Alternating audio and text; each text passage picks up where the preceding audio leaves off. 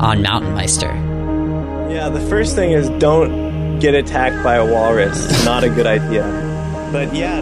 A walrus attack. And kind of took a pass under us, and I just literally felt something kind of lift me up from underneath.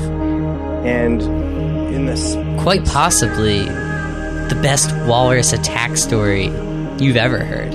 As he came out of the water, his head was probably 3 to 4 feet out of the water, which put it above my head in these tusks. The first thought I had, and my only real line of defense, was using my paddle, and I just kind of did a stiff... Okay, so maybe you can't relate to a walrus attack, but you can relate to this. For me, it's really important to keep that tension between where you're at and where you want to be. Welcome to the podcast that explores the most interesting, intriguing, and inspiring topics. Welcome to MTNmeister. Who are the MTNmeisters? Committing to the goal and galvanizing you and your team behind that one single focus. Being at peace with that fear and being okay with it. You gain a real appreciation for your life and for what you have.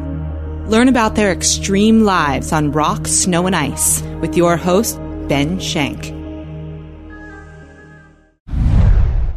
Hello, Meister fans. Welcome to MTNmeister. This is Russell. Hello, Russell. Hello, listeners. This is Ben. Today on the show, we have Erik Boomer. Erik is a professional photographer and whitewater kayaker that has been featured in numerous adventure films. In 2011, he and his adventure partner, Jon Turk, became the first to ever circumnavigate Canada's Ellesmere Island, a 1,500-mile journey that took 104 days. Erik was selected as one of the 2011 National Geographic Adventurers of the Year. Erik, thanks so much for coming on the show. Yeah, thanks, Russell and Ben. It's a pleasure to be on the Skype with you. We're happy to have you. And, I mean, Erik, we look at these pictures of you flying off of these waterfalls, and I have two questions. The first one is how, and the second one is why. So let's go with the why. Why do you do this?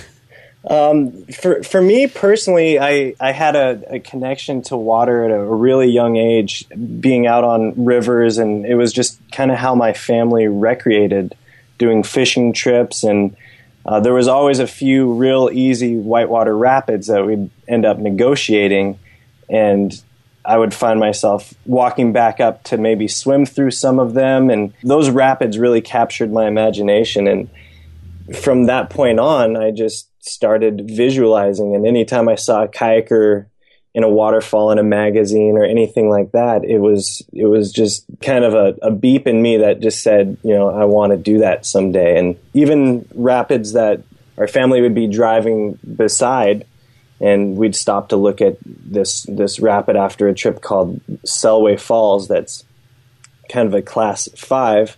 My dad just reminded me the other day, he said, yeah, remember when we got out to look at that waterfall, and you know, you said, I'm going to run that one day.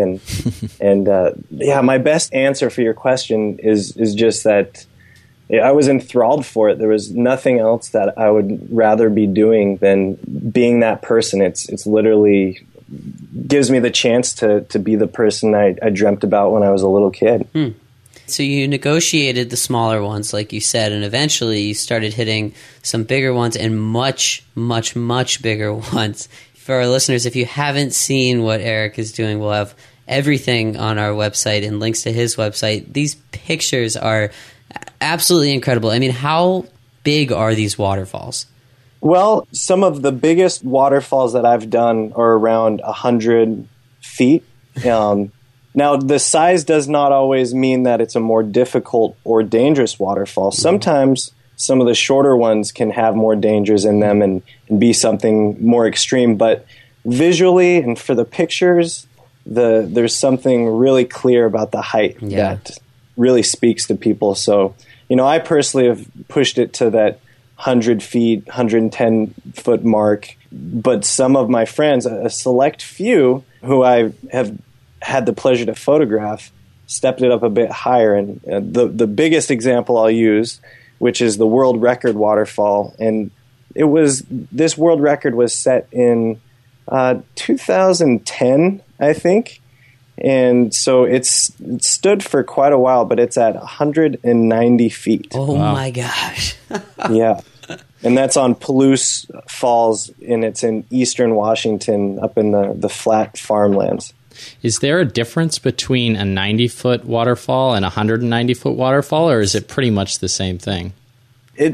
Going over the lip of the waterfall is the easiest part. Anybody can do that. You were asking the how, and to send yourself over the lip is simple. Anybody can do it. The river will take you over the edge of the lip. But mitigating and making it so that your impact is not going to hurt you, you're not going to get injured in the falls, that's where the real calculations and everything comes into play. And when you raise the height of the waterfall from 100 feet to 190 feet, every movement that you make, every little mistake, every bit of force that you put in your paddle, as soon as you leave the lip of the drop, you lose so much of your control that those mistakes and those movements become amplified, and especially the higher you go. So it's easier to have a crash like going over the handlebars of the waterfall, which basically means you do a front flip. You don't go as planned. And a well-planned descent would be the biggest thing is lessening your G-force. Mm-hmm. So you want to pencil directly into the water so that you don't hurt your back. If you flatten out, the G-force can be so great that you'll easily break a back, and it happens a lot. But if you pencil in, it will reduce the impact. Okay, so Erik, eventually you hit the bottom of the waterfall and you hit the water. What does that feel like? Honestly, the way it feels to run a waterfall, the best way I've heard to describe it is a baseball bat to the chest, a car wreck, a football hit. It typically is not the most smooth thing. Either way, it's going to be a big impact. And you have to just really prepare yourself, buck up, and take the hit. So between the way it feels and then usually the name of the waterfall, like Hell's Waterfall, I don't know. I feel like the names are just ridiculous sometimes. There's a correlation. Killer Fang Falls, right? One of my favorites. Why would you want to put your body through that?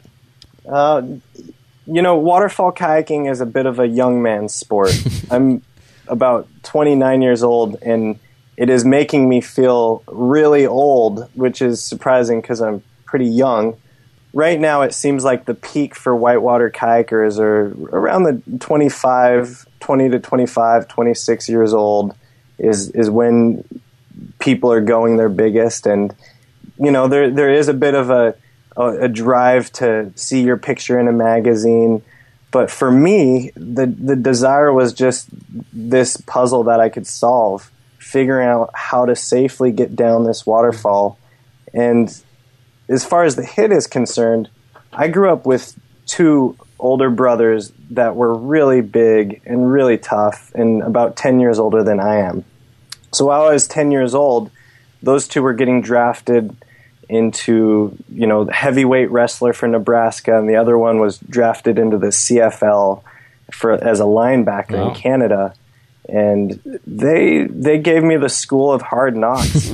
For me, a love pat was something that hurt a lot of people. So I was a bit fond of using my pain tolerance, and I felt that was a strength. All their lessons and taking time to make me tougher, I feel like I really was able to tap into a lot of those strengths when I'm running these waterfalls. What a great compliment to pay to your brothers, to say that their physical abuse feels like a waterfall. Yeah, it's really, really sweet. I remember times they would hold, they literally, borderline torture, they would hold me down, and maybe it was a phone or a spoon, and they really got a kick out of just, tapping me on the forehead, and I would be crying, and they'd go, "All right, dude, this is tough training. The only way we're going to stop is when you stop crying and toughen up." And there was a lot of love in there. Well, I saw a video of you that was really, really well done about the next thing that we want to talk about, your Ellesmere Island trip. And you were talking about your brothers. Everyone has hardships growing up, but I didn't really get that connection until now, what the hardships for you were. Yeah, being the youngest of three boys, when I weigh about, at my heaviest, 180 pounds. And those two were meatheads. They were about 250 pounds. Wow. Or at less than 5% body fat, always training. And yeah, that was kind of like their little science project. And my parents, by that point, they'd put a lot of effort into really taking care of raising those two. And they kind of realized how kids kind of raise themselves, I think, by the time I came out. So my brothers really reared me up. I feel like they were, as much as my parents are still my parents, my brothers were the hands that showed me how to interact with the world. Yeah, we could continue talking about more your family. I mean, you have a very interesting background, especially with your kayaking, but I want to move to another extreme thing you did, which is very kayaking involved, but it's not 100-foot cliff involved. It's more 100-mile of sea kayaking involved. So 1,500 miles. 1,500 miles. And could you tell the listeners a little bit about Ellesmere Island and what you and Jon Turk actually did there?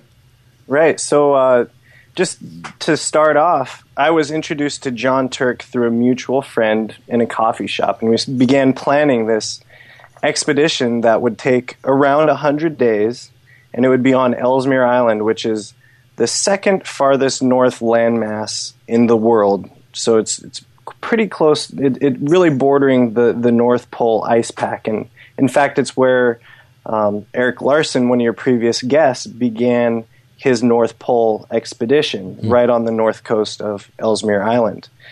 Now, the planning for this trip started coming along. It was a kayaker friend of mine who I mentioned, Tyler Brott, who has the world record for kayaking waterfalls. But just a month or two before leaving, Tyler broke his back on a waterfall, actually a 90-foot waterfall or 100-foot. So I got a call from Jon, who I'd met at the coffee shop once before, and I think we did a little shopping for the trip one other day.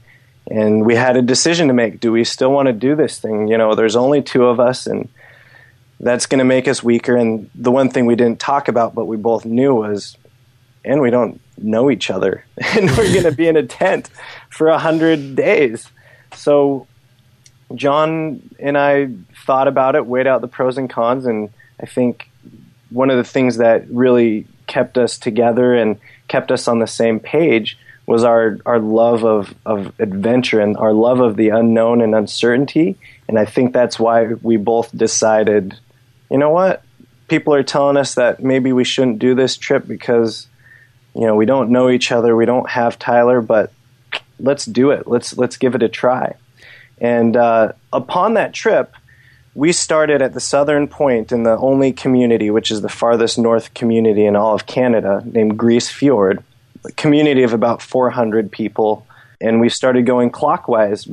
Now, when we started in May, the Arctic Ocean, which we were skiing on, was frozen solid, totally frozen. So that was our highway. And it took about 67 days of skiing, which equated to around 700 miles of skiing before the ocean started to break up and melt in July. And so you're going north at this point, right? Correct. Clockwise around the island, starting on the southern tip, heading north. Gotcha. So the ocean actually starts to melt the further north that you go because of the because sun. Of summer. Right. Yeah, it's because of the time of the year. And another factor was, as we rounded the northern side of the island, we passed the place where Erik Larson and most North Pole groups start. Not far after there, we started to round the corner, and there's this constriction between Ellesmere Island and Greenland. This huge constriction goes down to about 10 kilometers in two places. And that's really, really narrow when you look at the size of the basins. In the ocean, you have the entire North Pole Ocean And then you have the Baffin Bay, which feeds into the Atlantic Ocean. And the only way through there, the main channel, is this Nares Strait, which we had to go through, where we found our first open, broken water. And there's these really, really powerful currents because of this narrow constriction that rip back and forth. And because of the ice in the North Pole ice pack, it acts almost as a big icebreaker. And if you watch the satellite imagery of this place in the time lapse, which is pretty fun to do, it looks like a huge tube of toothpaste getting squeezed out into Baffin Bay. And all these huge ice chunks are just grinding and breaking along the shore of Greenland and Ellesmere as it kind of spreads out into Baffin Bay. So yeah, we were reading about this strait, and I guess an analogy that I would use, and tell me if I'm correct with this, Eric, is that I thought about, the tectonic plates that the Earth has, and when those kind of collide together, mountains form. And I've heard that these ice chunks moving together is almost a similar effect, where they crash together and can potentially shoot up ice into the air, basically. Oh, absolutely. And you don't want to get caught in between those on a kayak. No. And these sheets of ice, to describe them a little bit better, when I think sheet of ice, I imagine something, maybe a couple feet thick. Mm-hmm. These puppies are heavy duty. They are 15 to 20 feet thick in depth, and then can range from, anything the size of it'll eventually be ground up into a basketball or smaller size, but some of these sheets are miles and miles long. Gosh. As they reach this strait and have this pressure and this constriction with all this current and all this ice behind it, it starts to break up into smaller and smaller chunks. And there were times that Jon and I saw those giant tectonic plate type collisions happen right in front of us. And one time we were trying to figure out how we would get around a corner, and we saw this big ice pan, which is an ice sheet, floating by, and it had current. So we thought, hey, let's hop on that thing. That's about the size of a baseball diamond. That looks like a good strong one. That might be our best option. And before we had a chance to hop on it, the sheet kind of bumped into an iceberg that was parked on right near shore, and it literally cracked and started moaning and groaning, and this huge, thick piece of ice lifted up just like the two tectonic plates you're talking about, probably 30 feet into the air as it broke and fell back over. And Jon and I were just kind of standing there with our mouths open, feeling real small and real stupid. Okay, so now this is starting to make me understand why you get such good photographs. It's because you put yourself into those situations. When you do run into these sort of problems, what kind of decisions do you need to make? I mean, these are life and death situations. How do you go about making them, whether you should proceed or not proceed? My best advice for that, and what we continually go back to, is really taking a look at the very next step, what your next actionable movement or step is going to be.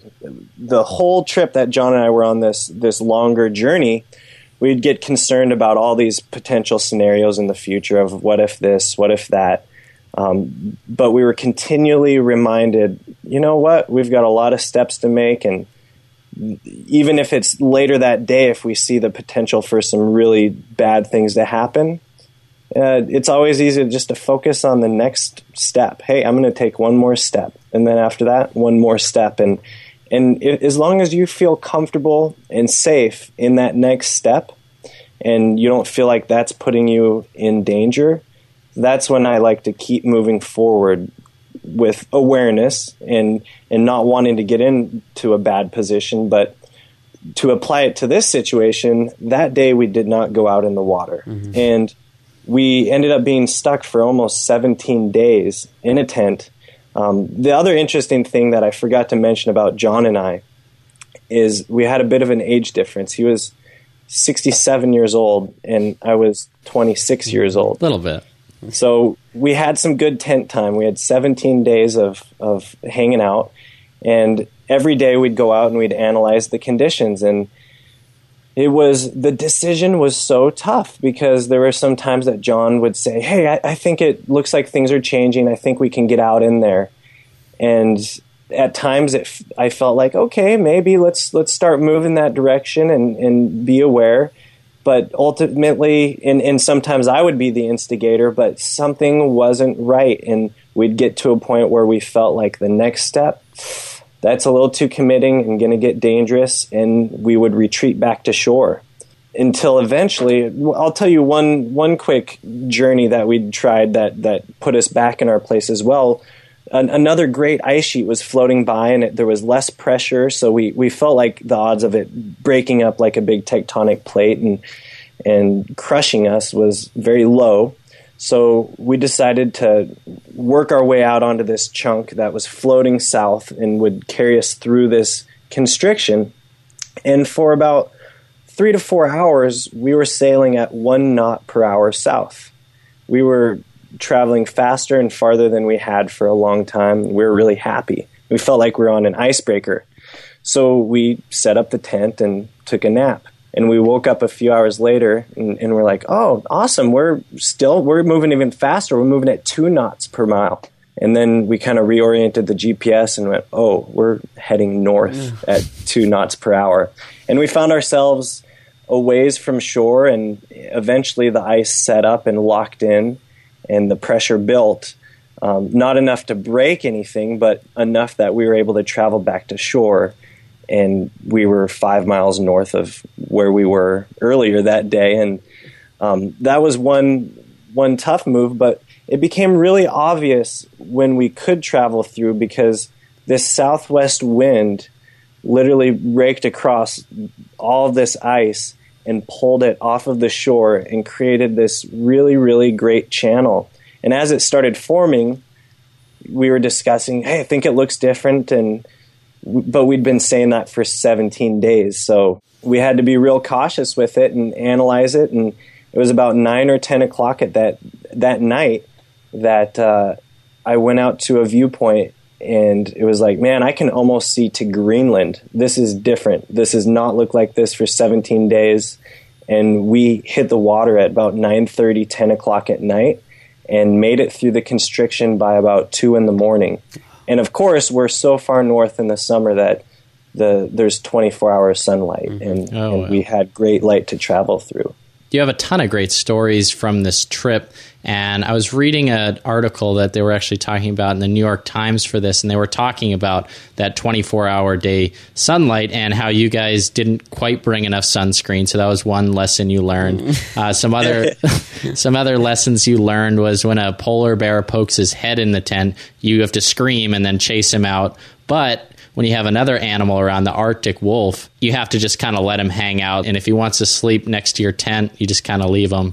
But one thing you didn't talk about was what to do if you get attacked by a walrus. So what do you do? I always thought walruses were so slow moving that it wouldn't have mattered, but it doesn't sound like it. Yeah, the first thing is don't get attacked by a walrus. Not a good idea. But yeah, contrary to what you would think for a beast of nearly a ton to 2 tons, I think they average 1,000 to 4,000 pounds, depending on if it's a male or a female. They're really quick. They're not fast in the long run, but more than their running speed, they're really quick. They can snap their head back and forth. They really know how to use their tusks, and so much so that polar bears, the largest land mammal, carnivore, predator, I think that's the right wordage to use there. Polar bears don't mess with walruses. Every now and then they'll get into a scuffle if it's a baby, but time and time again, polar bears get messed up when they mess with walruses. They don't always win. So I don't want to mess with a polar bear, and I certainly don't want to mess with a walrus. But out of nowhere on one day of paddling, it was literally just clear, wonderful water. The sky was real overcast, and there were these wonderful icebergs, just so peaceful. We were paddling along, and we noticed walruses in the distance, but we knew they were ways away. And one must have been under the water as we came around a corner, and he was under deep enough and kind of took a pass under us. And I just literally felt something kind of lift me up from underneath. And in the split second, he came bursting out of the water, just like a Jaws movie. I don't like to over-explain things, but it really, I don't want to make this too dramatic, but it definitely felt like a Jaws moment. This beast just came out of the water. There was frothing waves. Jon said that he didn't think I was going to be able to stay upright because the wake and the wave was so big. And that threw me into actually my whitewater kayak mode. And I threw into a really, really big brace, which I think kept me upright and maybe saved my life. Oh my God, this is a movie. This needs to be a movie. Where was your GoPro? Oh man, if that thing had been rolling, this really burned a huge impression into my memory. But the ironic thing is, it was maybe 20 seconds long, and 20 seconds in a really long, boring day. This 20 seconds of terror. But as he came out of the water, his head was probably 3 to 4 feet out of the water, which put it above my head, and these tusks pretty close. And the first thought I had, and my only real line of defense, was using my paddle, and I just kind of did a stiff arm hit move is the best way I can describe it. It was a stiff arm, but I definitely gave him all I could. And in doing so, I didn't push him back. What it did was it pushed me back and kept me away from him. So I was just keeping my distance. And he eventually went back down into the water. And at this point, he'd spun me at least 180 degrees. And I was backwards from the direction I was heading, and there was some ice in front of me. So being in a sea kayak, if you've ever been in one, it's not something that turns on a dime. It takes a couple strokes, a couple forwards, backwards. And I kind of felt like Austin Powers trying to turn that car in that narrow hallway. 2 seconds later, he came back out of the water and charged me again. And I was able to do the same paddle plant. And I felt pretty proud of myself for this moment, but I realized, I can't. Hopefully, he gives up at some point, because I'm gonna miss, or something is gonna change. But as he dropped down from this charge, I had a really good clear straightaway in front of me, and just started digging. And Jon was kind of sitting 20 to 30 feet to the right, and he was just sitting there as I started charging away. And he was in such shock, I literally had to be like, Jon, let's get out of here now, and we didn't stop paddling for 20, 30 minutes of really hard paddling. And it wasn't until later that Jon told me the Inuit legend of what walruses do when they find kayakers, and it's kind of scary. He actually had to ask my permission if I wanted to know what has happened to Greenlandic kayakers in the past. So apparently walruses have a really, really powerful suction mechanism. They use it to suck meat out of shells and mollusks and whatnot. They dig with those horns. Yeah. And so apparently there have been some Greenlandic kayakers who've been found attacked by walruses, and they have been found with their intestines sucked out. Oh my gosh. Wow. I guess we should have told the listeners to stop listening if they needed to. But very interesting. Well, that's creepy. But did you get a pretty good high five to your football playing brother after you told him the stiff arm story? Oh yeah, for sure. Yeah, it was just like the Heisman move. Oh man! Wow, that is an excellent story. That's a story that I would tell at every single bar that I would ever go to. The funny thing is, it takes longer to tell the story than the actual event even happened. That's so. That's true. Anyway, we do need to move on a little bit. And one question that we like to ask all of our guests, and I think this will be a good one for you since you are an expert in many different outdoors activities. We were looking for a gear recommendation. Can you provide our listeners one piece of gear that you would recommend for them? Yeah, one piece of gear that I would recommend, I think it's the most versatile type of shelter that you can have would be a river wing, and that's made by Northwest River Sports at nrsweb.com. And what it is it's a small tarp. Actually, when you spread it out, there's a couple sizes, but I prefer the size that's small because I can still fit about 3 people underneath. And the things I love about it is I can use my paddles, I could use sticks, I could use ski poles, I can use whatever it is to prop up this tarp. And then through kind of interesting tying techniques, you can batten down the storm flaps, so to speak. But I feel really, really great with this because it keeps me dry and it keeps the air flowing so I don't get really sticky and humid and wet. It keeps me shaded from the sun on really hot days. And the great thing is even after a really rainy day and it's sopping wet, I always hated packing this wet tent and trying to figure out a way, do I put it into a dry bag or do I put it with my clothes? And this thing, you can just put it in, you can leave it out so it stays wet or put it in its own little dedicated wet bag, because once you break it out the next night, you're hanging it up and it'll dry quick, or if it's wet, it still keeps you dry. And it's just so minimal. I really love that piece. Very neat. Yeah, that's a great recommendation. We'll definitely throw that on our website for our listeners. And I personally have never really had a great tarp that I'd want to bring anywhere. So just even the concept of bringing a tarp instead of another flap for your tent or anything is just great, especially for the minimalism you need on your trip. So, and of course, I'm not recommending to bring that into the Arctic. You may want a heavy-duty tent if you're planning a trip into the Arctic. But for most of the trips that I think your listeners are doing and that I grew up doing in the States, it's perfect. Nice. Great.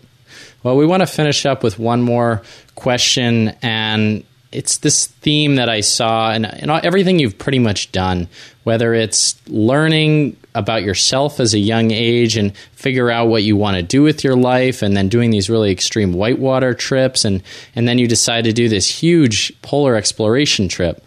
But you talk about how you're always searching for something, and I'm not really even sure what you're going to do next. So could you tell the listeners what you mean by you're always searching for something? And also, what is another trip that you have in the future? Yeah, that always searching. There's a lot of words you could use to describe that, but I feel like for me, it's really important to keep that tension between where you're at and where you want to be. I don't like when I'm in the position and I achieve that goal and this tension is released and I go, oh, it's time to relax, take a break. I'm done. I'm there. I don't think it's healthy. I think it's good to keep this tension and this drive, these goals that you're still hitting. And I think there's a book I read once by Viktor Frankl called Man's Search for Meaning that I recommend anybody read. Really, really interesting. He was a psychologist who actually spent time in the Holocaust camps during the Nazi regime, and that was kind of one of his themes was what really separated the people who thrived in those camps from those who didn't, were able to keep this tension and this drive for something yet attained.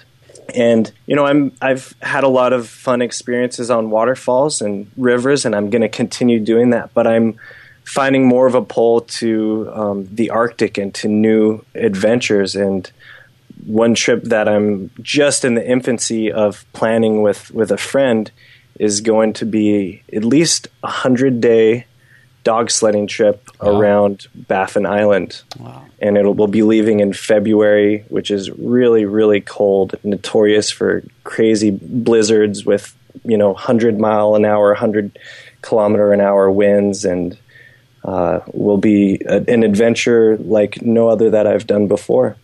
Erik, thank you so much for joining us. This has been an awesome conversation. For our listeners, you can find out more about Erik at Erik Boomer, that's Erik with a K.com. And you can also find out more about this episode on our website, MTNmeister.com. Thanks so much for joining us. You bet. Meister fans, thanks for tuning in to that episode with Erik Boomer, Erik with a K, freestyle kayaker, polar explorer, and just a generally cool guy. That was episode number 48. We've got new episodes of MTNmeister starting next week. Make sure to tune in for those. Don't forget to tell all your friends about MTNmeister too. Spread the love. That really helps us out. And if you're feeling really generous, you can donate to the Challenged Athletes Foundation, who I happen to be running a marathon for in exactly 1 month as of this episode's release. I'm raising money for them. They're a great organization. They help physically disabled people, amputees, those with paralysis. CAF helps them pursue an active lifestyle, which is super important, and they can't do it without your support. And if that's not enough for you, I am giving away 4 Jansport multi-day packs. The top 3 donors automatically get one. And then I'll give away 1 more to a random person who donates. Please check that out at our website, MTNmeister.com. The link to donate is right on the homepage. New episodes starting next week. Until then, I am your host of MTNmeister, Ben Shank. Thank you for listening.